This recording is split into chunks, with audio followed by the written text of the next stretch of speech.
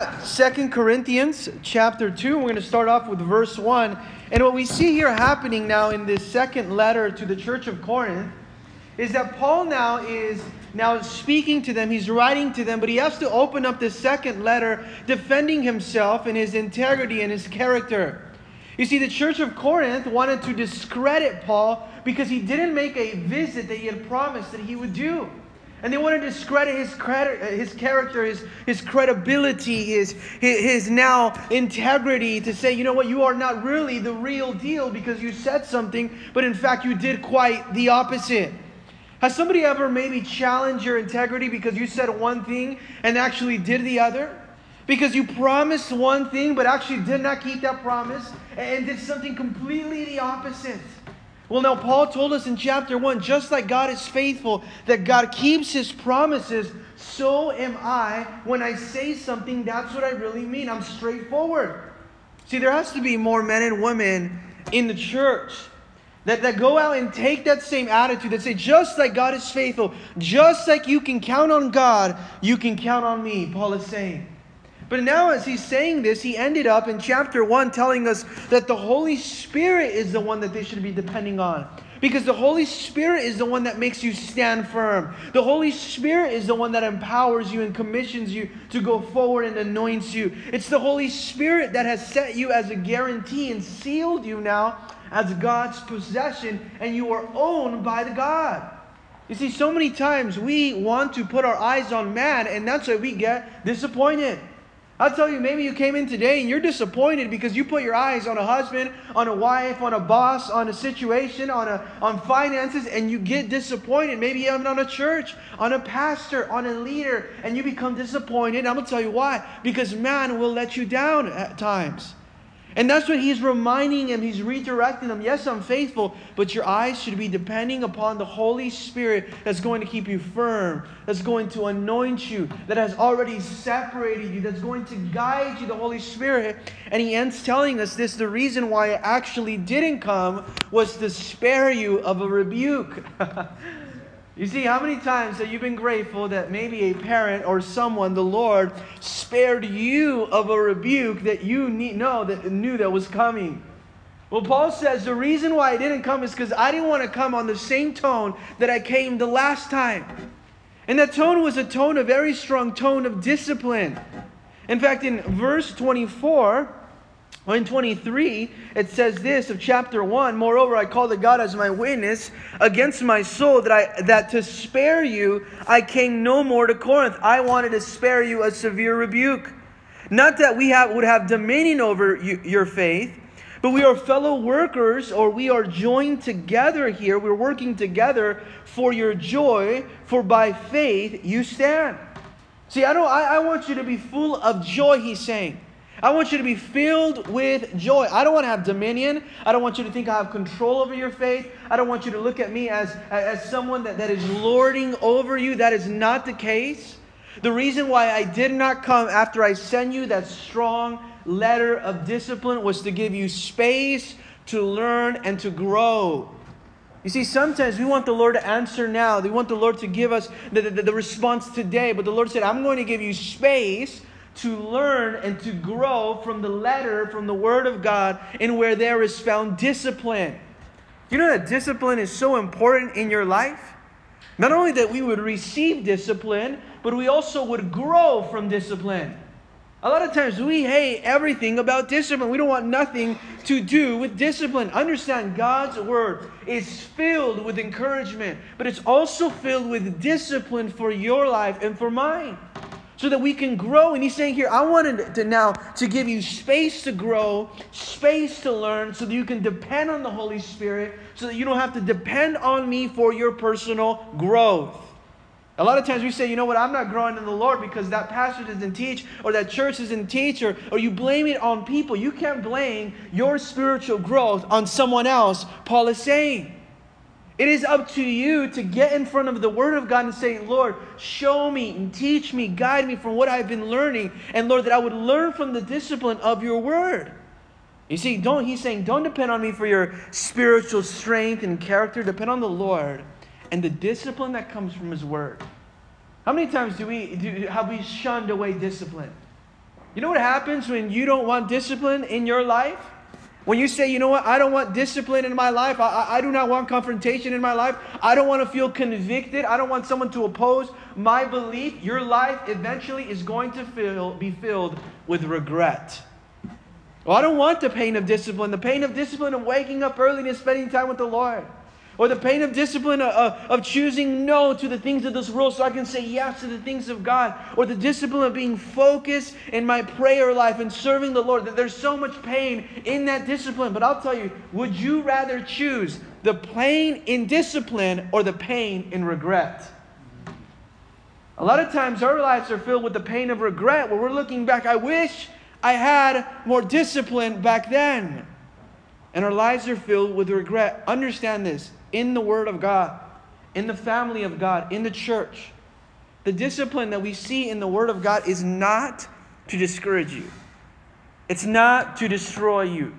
It's not so that you would come and you would feel condemned or guilty in the Word of God. No, the discipline in the Word of God, the ultimate goal of the discipline in the Word of God is to deliver you from that in your life that you need to be delivered from.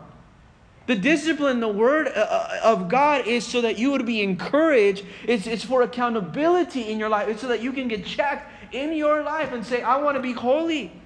We need discipline so that we would remain holy. Ask yourself, have I set boundaries in my life as disciplines? Am I being disciplined from the Word of God? Am I being corrected from the Word of God? Am I remaining in that steadfast focus? Because the ultimate goal that Paul says, the goal is not to discourage you, to destroy you, or to make you feel bad or guilty. No, the ultimate goal when we come to the Word of God is for holiness, is for repentance, is for restoration. See, I think this is so important as we even go to these few 11 verses today, that we ask God, Lord, I want to go to that place of discipline, because in that place of discipline, I can come daily to repent before you. You know what is it that we need today is repentance. Repentance, daily repentance. The coming to the cross of Jesus Christ and saying, Lord, I want to repent daily of whatever doesn't honor you. I want to make things right with God. Especially as we're coming today to take communion. You see, sometimes we think that we don't need discipline. There's no correction at church. Everyone just feels good every time. There's no conviction from the Word of God. And then guess what you do? You give people a false sense of a false relationship with God. Because there's no repentance. And I'll tell you this, if there's no repentance in your life, then do you really have a relationship with God? If nothing in your life has changed, I'll tell you this, if nothing in your life has changed since you became a believer, then are you really following Jesus? Maybe you're following something else. Maybe you're following your desires. Maybe you're following the lust. Maybe you're following your friends. You're not following Jesus like that if nothing has changed. Discipline is important so that we can repent and follow Jesus. Without that, you're not following Jesus. You're following the world. Right? And when we follow the world, we're going to be filled with regret. But when you're following Jesus, you're going to be filled with the fullness that comes from His Spirit. You're not going to have to chase after empty things that satisfy you temporarily, and the next day, you're again hungry. Let's see what Paul has to say right here in 2 Corinthians chapter 2, verse 1. But I determined this within myself, that I would not come again to you in sorrow. I didn't want to come in that way again. One time was enough. I came and it was very hard. I don't want to come again with that same tone he's saying. For if I make you sorrowful, if you grieve again by the strong message of conviction that I'm bringing, if you grieve again, then who is He who makes me glad? And how am I going to rejoice if I'm going and every time I have to go, it has to be for correction? He said, for me, that's not even pleasant, Paul is saying. But the one who is made sorrowful by me. You see, he's saying in the very first two verses, he said, I did not choose to come, or I chose not to come because I wanted to spare you from this correction, because I didn't even want to do this. I don't want to keep coming to correct you in this manner. Let's go ahead and pray. Lord Heavenly Father, we thank you, God, today for your word, and we ask, Lord, that, Lord, you would use it to convict us, to correct us, to encourage us, to confront us of anything in our life, Lord, that doesn't honor you. And I ask, Lord, that not only would you teach us what discipline means, but you would also teach us what forgiveness means. In Jesus' name, together we said, Amen. Verse 1 and verse 2, what is Paul telling us? I didn't want to come because I don't want to come in that same tone. I wanted to spare you. I want to become sensitive. He loves them. He wants to become sensitive. And he's telling them also in verse 1 and 2, I don't want there to be a conflict in our relationship that every time you see me, I have something to say to you, and where you feel convicted and there's no encouragement. I just wanted to give you room to grow. In fact, if I came in that same tone, who's going to comfort me if you're sorrowful? I wanted to give you space. I wanted to give you time now to grow. But verse 3 and 4 tells us this, and I wrote this very thing to you, lest when I come I should have sorrow over those whom I ought to have joy, having confidence in you all that my joy is the joy of you all. You see, I didn't want to come also because I also want to be joyful. I want to rejoice with you. And the joy that I get it from the joy that you have in your obedience to the Lord. So I decided not to come. I decided to wait. I decided to give you space to grow. Because how am I going to be joyful if those that bring me joy are actually grieved? And he's telling them this now in the New Living Translation. It reads verse 3 like this. This is why I wrote to you as I did, so that when I do come, I won't be grieved by the very ones who ought to give me the greatest joy. Surely you all know that my joy comes from you being joyful. You see, is he saying this because he doesn't like them? Is he saying this because he wants to get them upset? Is he saying this because he's after them? Sometimes we think, you know what? They're after me. The pastor there is after me. Every time we come, and he says this, you know what? He's talking to me. I bet my wife talked to him. I bet my kids told him how we are as parents or whatnot. You know, you start to think, he doesn't really love me. He's saying, I love you. I love you so much. In fact, my joy comes from seeing you joyful. And therefore, I decided not to come, but to give you space because I wanted you to grow. And you see really his heart, how transparent he is. He's saying, this is not easy for me either. This is tough for me because I love you. But I must show you the discipline of God's word because he loves them. You see, when you love someone, are you going to tell them the truth or are you going to go and give them a lie?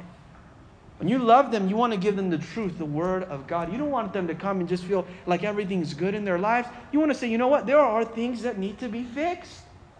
If we come to church every time we leave thinking we're good, then what's the point of coming? We need to come to say, Lord, I want you to speak to me about areas in my life because I want to change and I want to honor you. That's the entire purpose of being gathered together, to encourage one another so that we can grow. But verse 4 says, For out of much affliction and anguish, out of much trouble and tribulation with many tears, he's saying in verse 4, of heart I wrote to you with many tears, not that you should be grieved, but that you might know the love which I have so abundantly for you. He's saying, I love you so much, and it's been so hard for me to write this. But I had to write this because I love you. It was so hard. I had to write it in affliction and tribulation and anguish. There was tears involved. It was difficult for me to write this.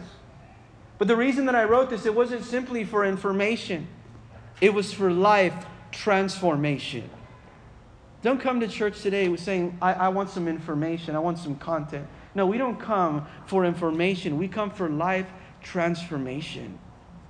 And in verse 4, Paul is saying, you know what? This has been so hard for me. I wrote this to you and it hurt me in my heart to have to say this. But I did it because I wanted to show you how much love I had abundantly for you. I love you so much, so I had to let you know.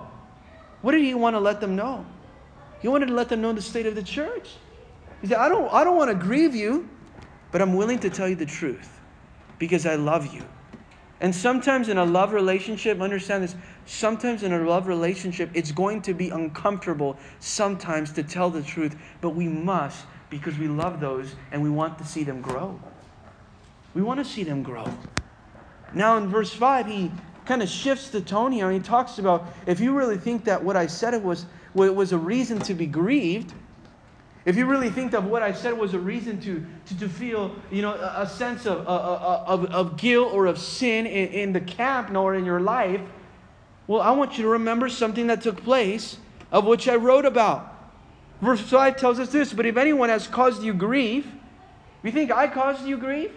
You think I'm the source of your grief? You think I'm the one that's always being negative and talking about sin and talking about things that you have to fix in your life and correcting and convicting with these letters that I'm writing? He said, if anyone or if anything has really to cause you grief, he has not grieved me, but all of you to some extent, not to be too severe. You see, here he's now referring to someone in the church. If anything is going to cause you grief, it's not going to be me, Paul is saying. If anything or anyone should cause you grief, is that person in the body of Christ that is still sinning. If anything should bother you, is that sin that's taking place around you. That should really be the cause for grief.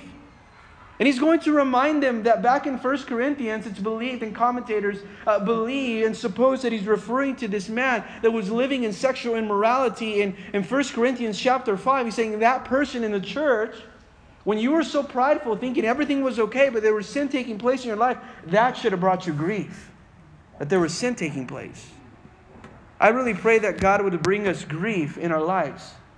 That sorrow would become in our hearts from areas that are not honoring the Lord. Because if we're okay and there's areas that are honoring the Lord, we're farther than God than we already thought we were. And he's telling us this. He said, I don't want to be too severe. I don't want to be legalistic. I don't want to exaggerate. I don't want to now overstate this. But the grief should come from the situation, not from the discipline. Don't find grief in the discipline. Find grief in the situation so that from that grief, from that sorrow, it can now bring repentance. See, the Bible tells us that godly sorrow is good because it brings repentance from our situation.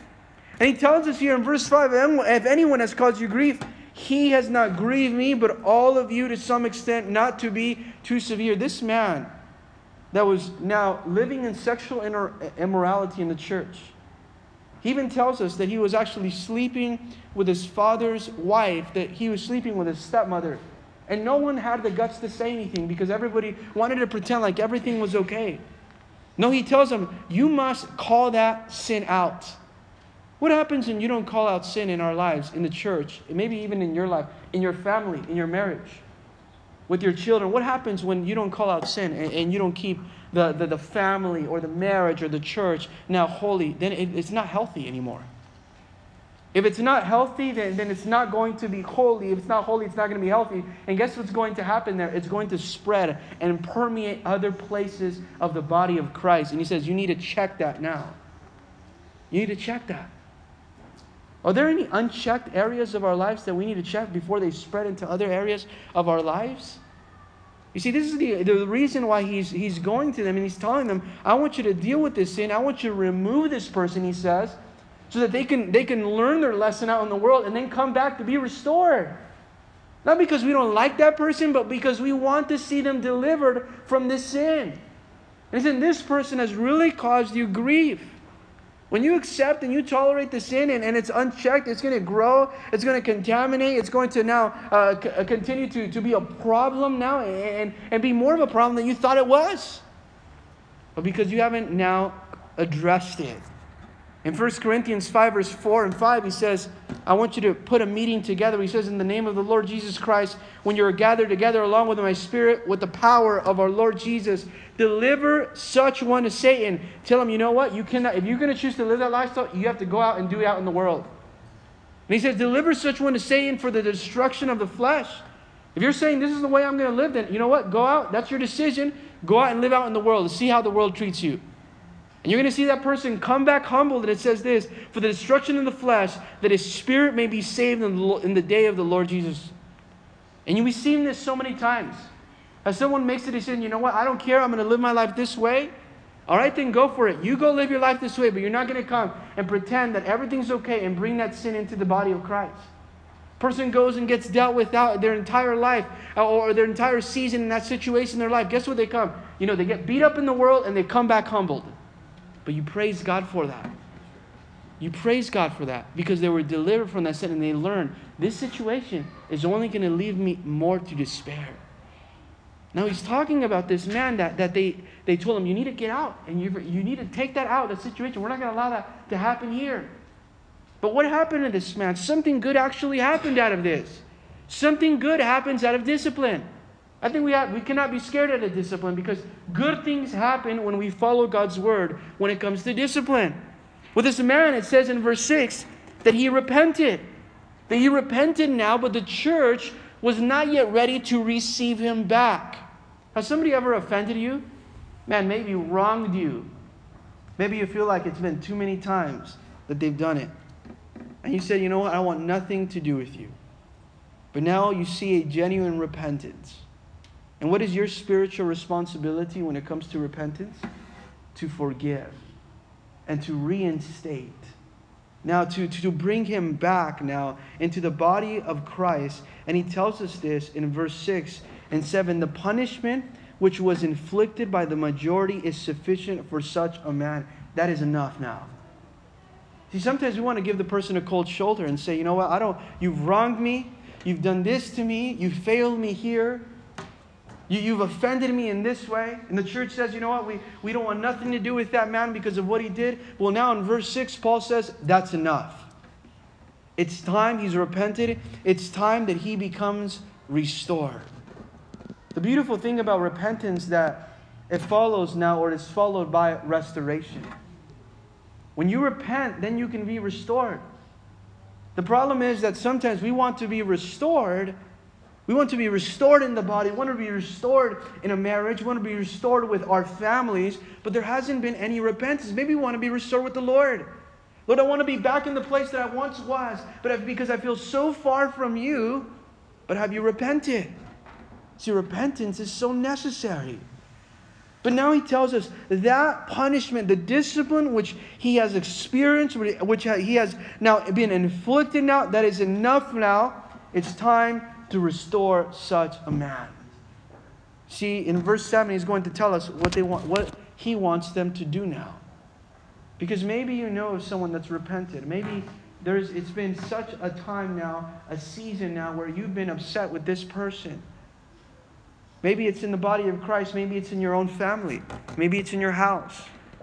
But in verse 7 it says, so that, on the contrary, you ought to rather forgive. Underline that, please, church. And comfort him.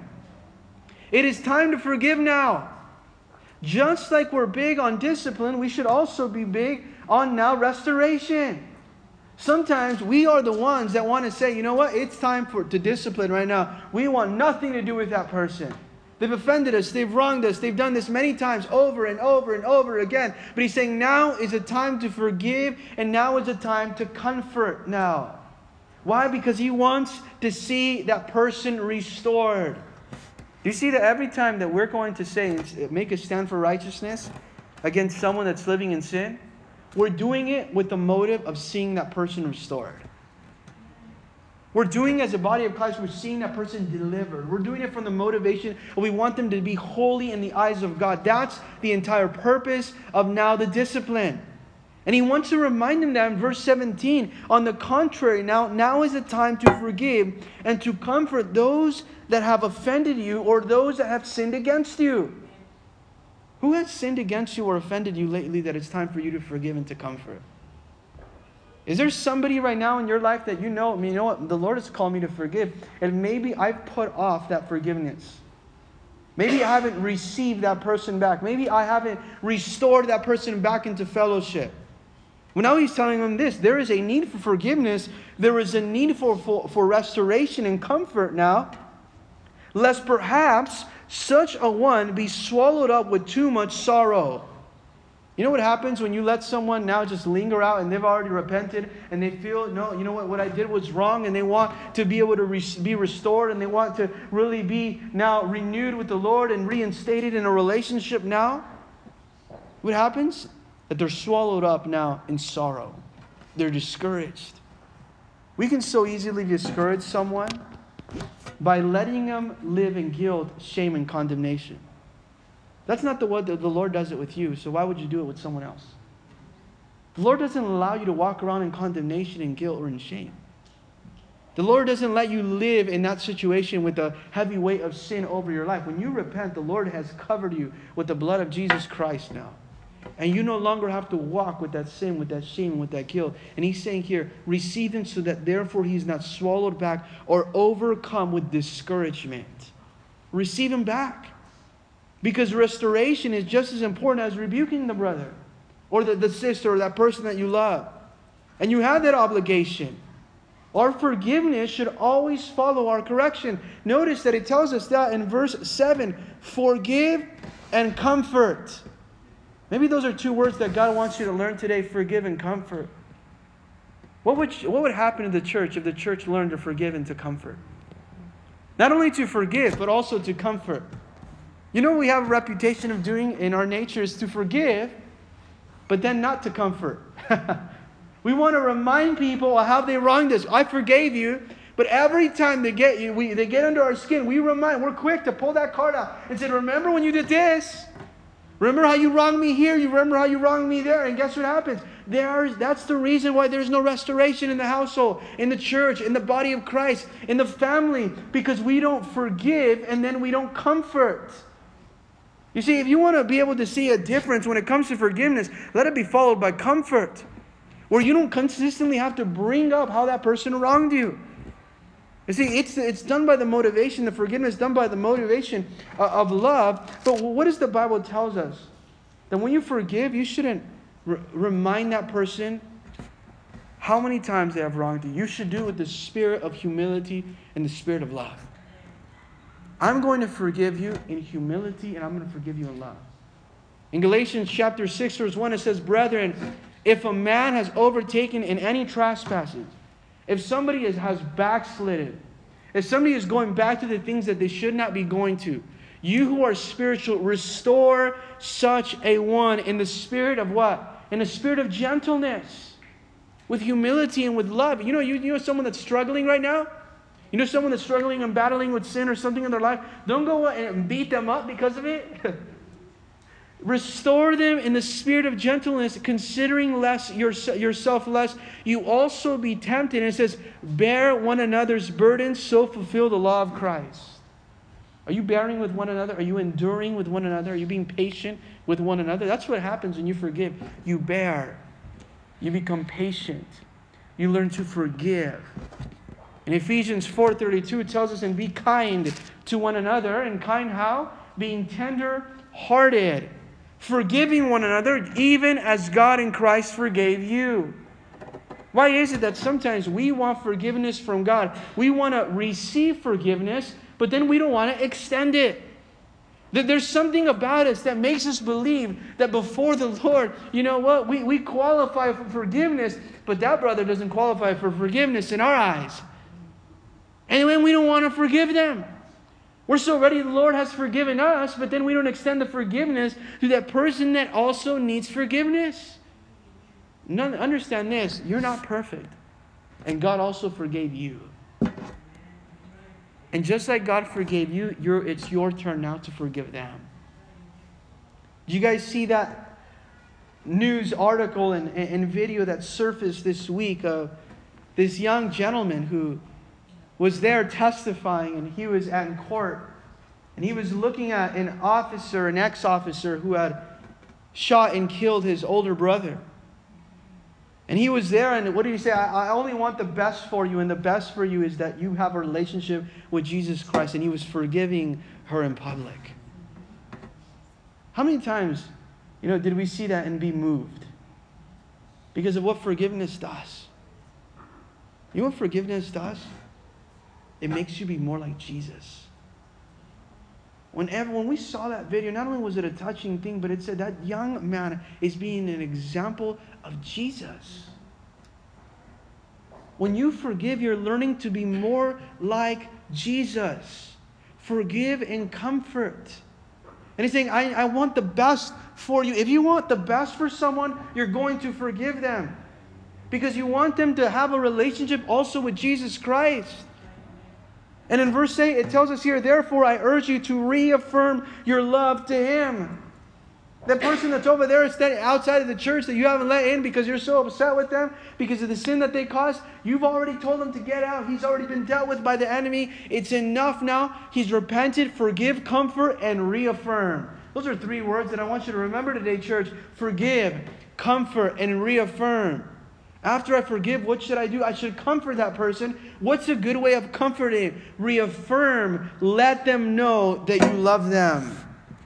You know how healing comes in a relationship? When you allow someone to know, when you let them know that you love them. Sometimes we want healing to come in a relationship, but we don't want to reaffirm love. It's so hard for us to tell someone that we love them. For some reason, it's so hard for us to say, I forgive you and I love you. But isn't that what the Lord Jesus said to you? Isn't that what the Lord Jesus speaks to you every single time where we fail Him? When you reaffirm your love, you're saying, you know what, there's healing. I'm leaving the past behind. And affirmation of love is so important because it leads to restoration. You want to see someone be restored and reaffirm your love to them. Reaffirm, tell them that you love them. The thing that we do, and our problem is that we assume that people know we love them. Well, they already know I love them. If I didn't love them, I wouldn't be here still. After everything they did, you know. And that's our way of showing people that we love them. I love them. I'm still around. No, it's you must reaffirm your love to them. Let them know that you love them, right? So you see, you can't love people by accident. Sometimes we think, we're going to wake up and sometimes we're going to love them by accident. You don't just love people by accident or love people by passing. You have to be intentional about it. You have to say it. You have to mean it. You have to have a plan. And if you don't reaffirm your love to someone, guess what happens when you don't reaffirm your love to someone that's wronged you? They become very discouraged. And they don't grow in their spiritual walk. But not only that, but you don't grow as well. Because you see the way they are, and they're just living in guilt, they're living in shame, they're living in condemnation. They don't think that they're good enough. They're confused whether you love them or not. Don't let them be confused. Confirm. Let them be confirmed and now know that you love them. Comfort them with the words, I love you. Don't be confused whether I don't love you or not. As soon as they have sinned and you forgive them, let them know, I love you. Because that brings them comfort and that gives them space to grow. What did it say in 1 Corinthians chapter 13? Paul said, you know what? Love keeps no record of wrongs. When you love, also comfort and also affirm that you love them. And keep no record of wrong. Don't keep that little note back with all the things that they've done wrong. So that when it's time, when you need your way, I'm going to pull that thing out. And I'm going to let them know. That's not what the Lord does. The Lord doesn't keep any records of wrongs. Did the Lord ever keep a record on you? The Lord grabs that record, and you know what He does with that record? In which the enemy always kept record of all your sin. In which the law kept the record of all your sin. The Lord grabs His blood, and He pours it upon that record, and that record is absolutely clean. You see, the Bible tells us in Psalms 103, verse 12, as far as the east is from the west, we can't even tell how far that span is. So far, He has removed our transgression from us. The Lord removes your sins from you as far as the east is from the west, and He never brings them up again. He never brings them up again. So guess what He does? He's saying, I don't even remember those sins. I have no idea. Because He loved you that way. You see, it's so important that we read this today because some of us here are in bondage to unforgiveness. We can become very in bondage to unforgiveness. We're enslaved to unforgiveness and to resentment. We become very bitter in our hearts because we don't want to forgive.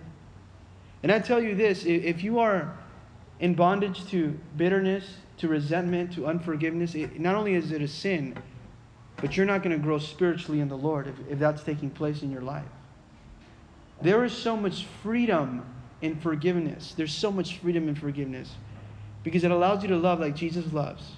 But it also allows you to go to the place of the cross and say, I want to grow in the Lord and I want to see that person grow in the Lord. And if your heart right now is a harbor of resentment, is a harbor for bitterness, then we have to ask the Lord, give me freedom from this because I don't want this to hold me back. It will hold you back from the way God wants to use you. It's been said before, and I'm sure you've heard it. You either are going to be bitter or you're going to get better. Which one? You get to choose. Because there's so much freedom in forgiveness. And where do you find that forgiveness? At the cross. At the cross where you find the love of Jesus Christ. Go to the cross to receive forgiveness, but also go to the cross to be able to extend forgiveness. Why do you have to go to the cross to extend forgiveness? Because there you realize that that's where you received it as well. And there you have to die to yourself at the cross every single time. What keeps you from forgiving? I'll tell you this. What keeps you from forgiving today is yourself. Your pride. Your self-righteousness. I'm good. I would never do that. Our pride, our hard heart, our mentality that thinks that we would never do something like that. So because we have that heart that is so hard, that needs to be dealt with at the cross, we are not able to forgive. But when you go to the cross, you say, Lord, I'm denying my pride. I'm turning in my self-righteousness. I'm turning in this hard heart.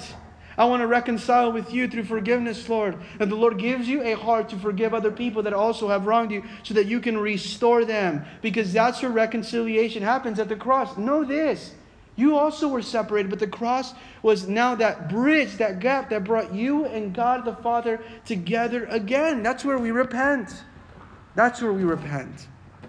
And today, if you're going to choose forgiveness, you also have to choose repentance. You can't just say, I want forgiveness, but I don't want repentance. Because repentance is where your life changes. And that's where forgiveness also happens. A lot of times we want to say, Lord, I want forgiveness, but then we don't want repentance. The moment that you say, Lord, forgive me, you're also saying, Lord, I choose repentance. What is repentance? I'm going to stop my life the way it's going. It's going a bad direction. I'm going to do a halt, and I'm going to do an about face, and I'm going to continue walking a separate now or a different direction now. It's important that we forgive people. Because guess what? I'm here because the Lord forgave me and the Lord restored me. And that's why you're here as well. Because the Lord forgave you and because the Lord restored you. And He gave you another opportunity at grace and another opportunity at grace. And that never runs out. And because the Lord has given you that endless amount of opportunity to grace, and because you're here because of that, now it's your responsibility, your spiritual responsibility to forgive someone else. When you say, you know what, I'm not going to forgive, not only are you being disobedient to God, but your heart is hardening. Verse 9, look what it says. For to this end I also wrote that I may put to test whether you are obedient in all things. Well, you're obedient when it comes to calling people out. A lot of times we're good at that. Nobody has to teach us, I'm going to call them out. Can't wait till they get home. I'm about to call them out today. You're obedient when it comes to calling someone out because they've sinned. But are you obedient when it comes to forgiving and restoring someone? No, you know what? That part, I just have a little problem with now. Just like you're obedient when it comes to calling out the sin, you should be obedient when it comes to forgiving that person. And beware that you don't leave today with the heart of unforgiveness. That is a sin. I don't want to forgive. I want you to prove, verse 9, Paul is saying, in all things, obey when it's hard, obey when it's easy. Not only obey when it comes to discipline, obey also when it comes to forgiveness. Because when we make a choice, I want you to know this, that forgiveness is a choice. You can't say, I can't forgive that person. Yes, you can. Because if God forgave you, yes, you can forgive that person as well. Forgiveness is a choice. And when you choose not to forgive that person, you're being disobedient to God's command. And you don't want to be in that place. What the Bible says, if you don't forgive your brother, how do you expect the Lord to forgive you? You're coming with a heart that is not repented because you have not forgiven that person. So how do you expect to receive forgiveness from God? Luke 17 verse 3, the Lord says this, take heed to yourself. If your brother sins against you, rebuke him. If he sins against you, correct that person. But if he repents, forgive him. Oh, you know what? Someone said sorry. Guess what you say? You don't say, that's right. That's right, I'm sorry. No, you say, I forgive you. Because that's what the Lord did in your life. Not only does it say that, but in Matthew 8, 21 to 22, the Lord tells us how many times or when should I forgive? I already forgave that person one time to keep doing me wrong.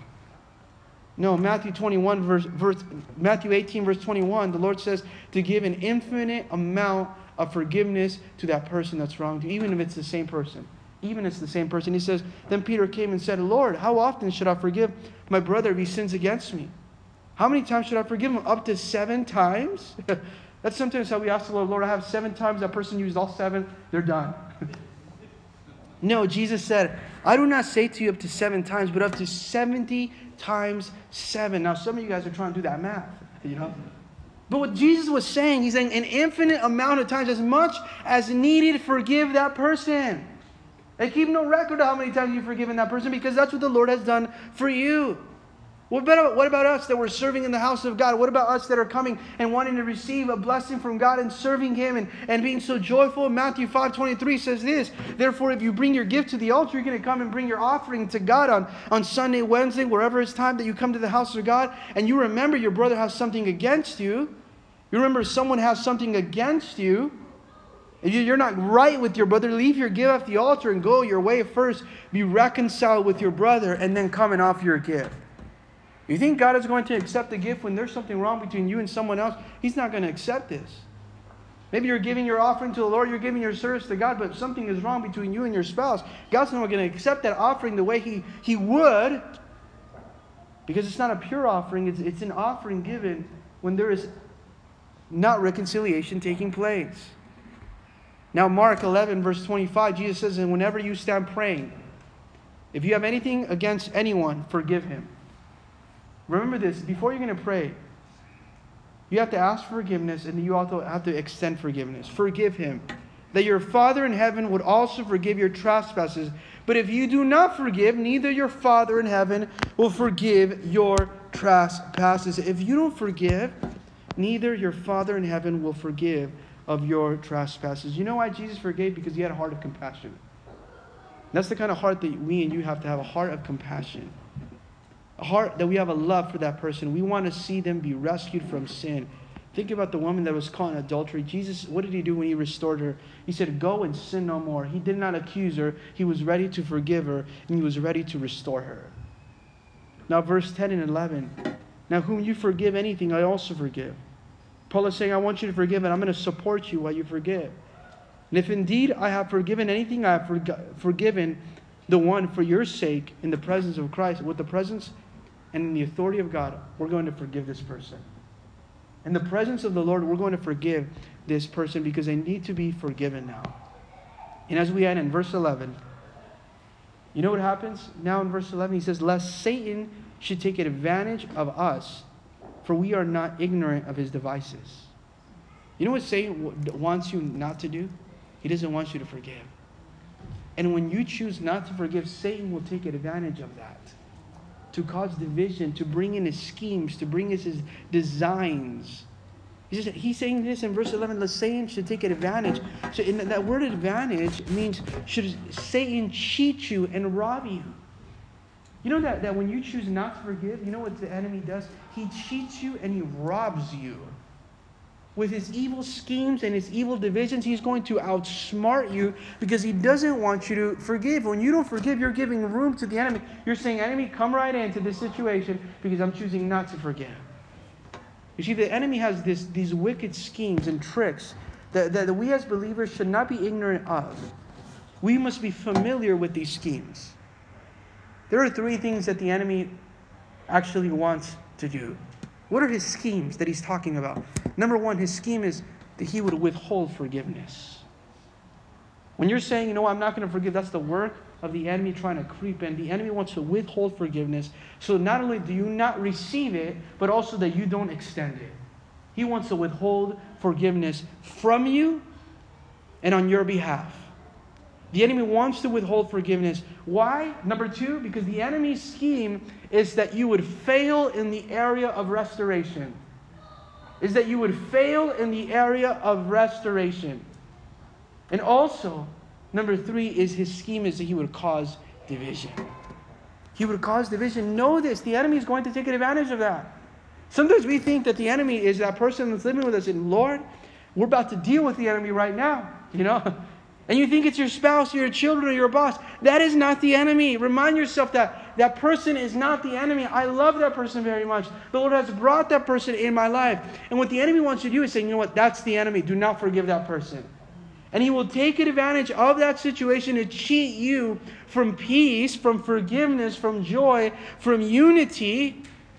And you'll start to believe that your brother is actually your enemy. That is false. That is a lie from the enemy.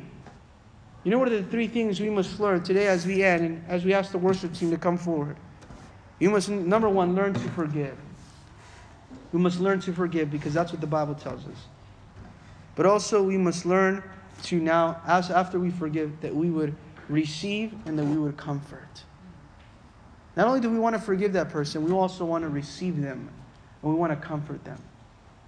And lastly, we want to reaffirm our love to them.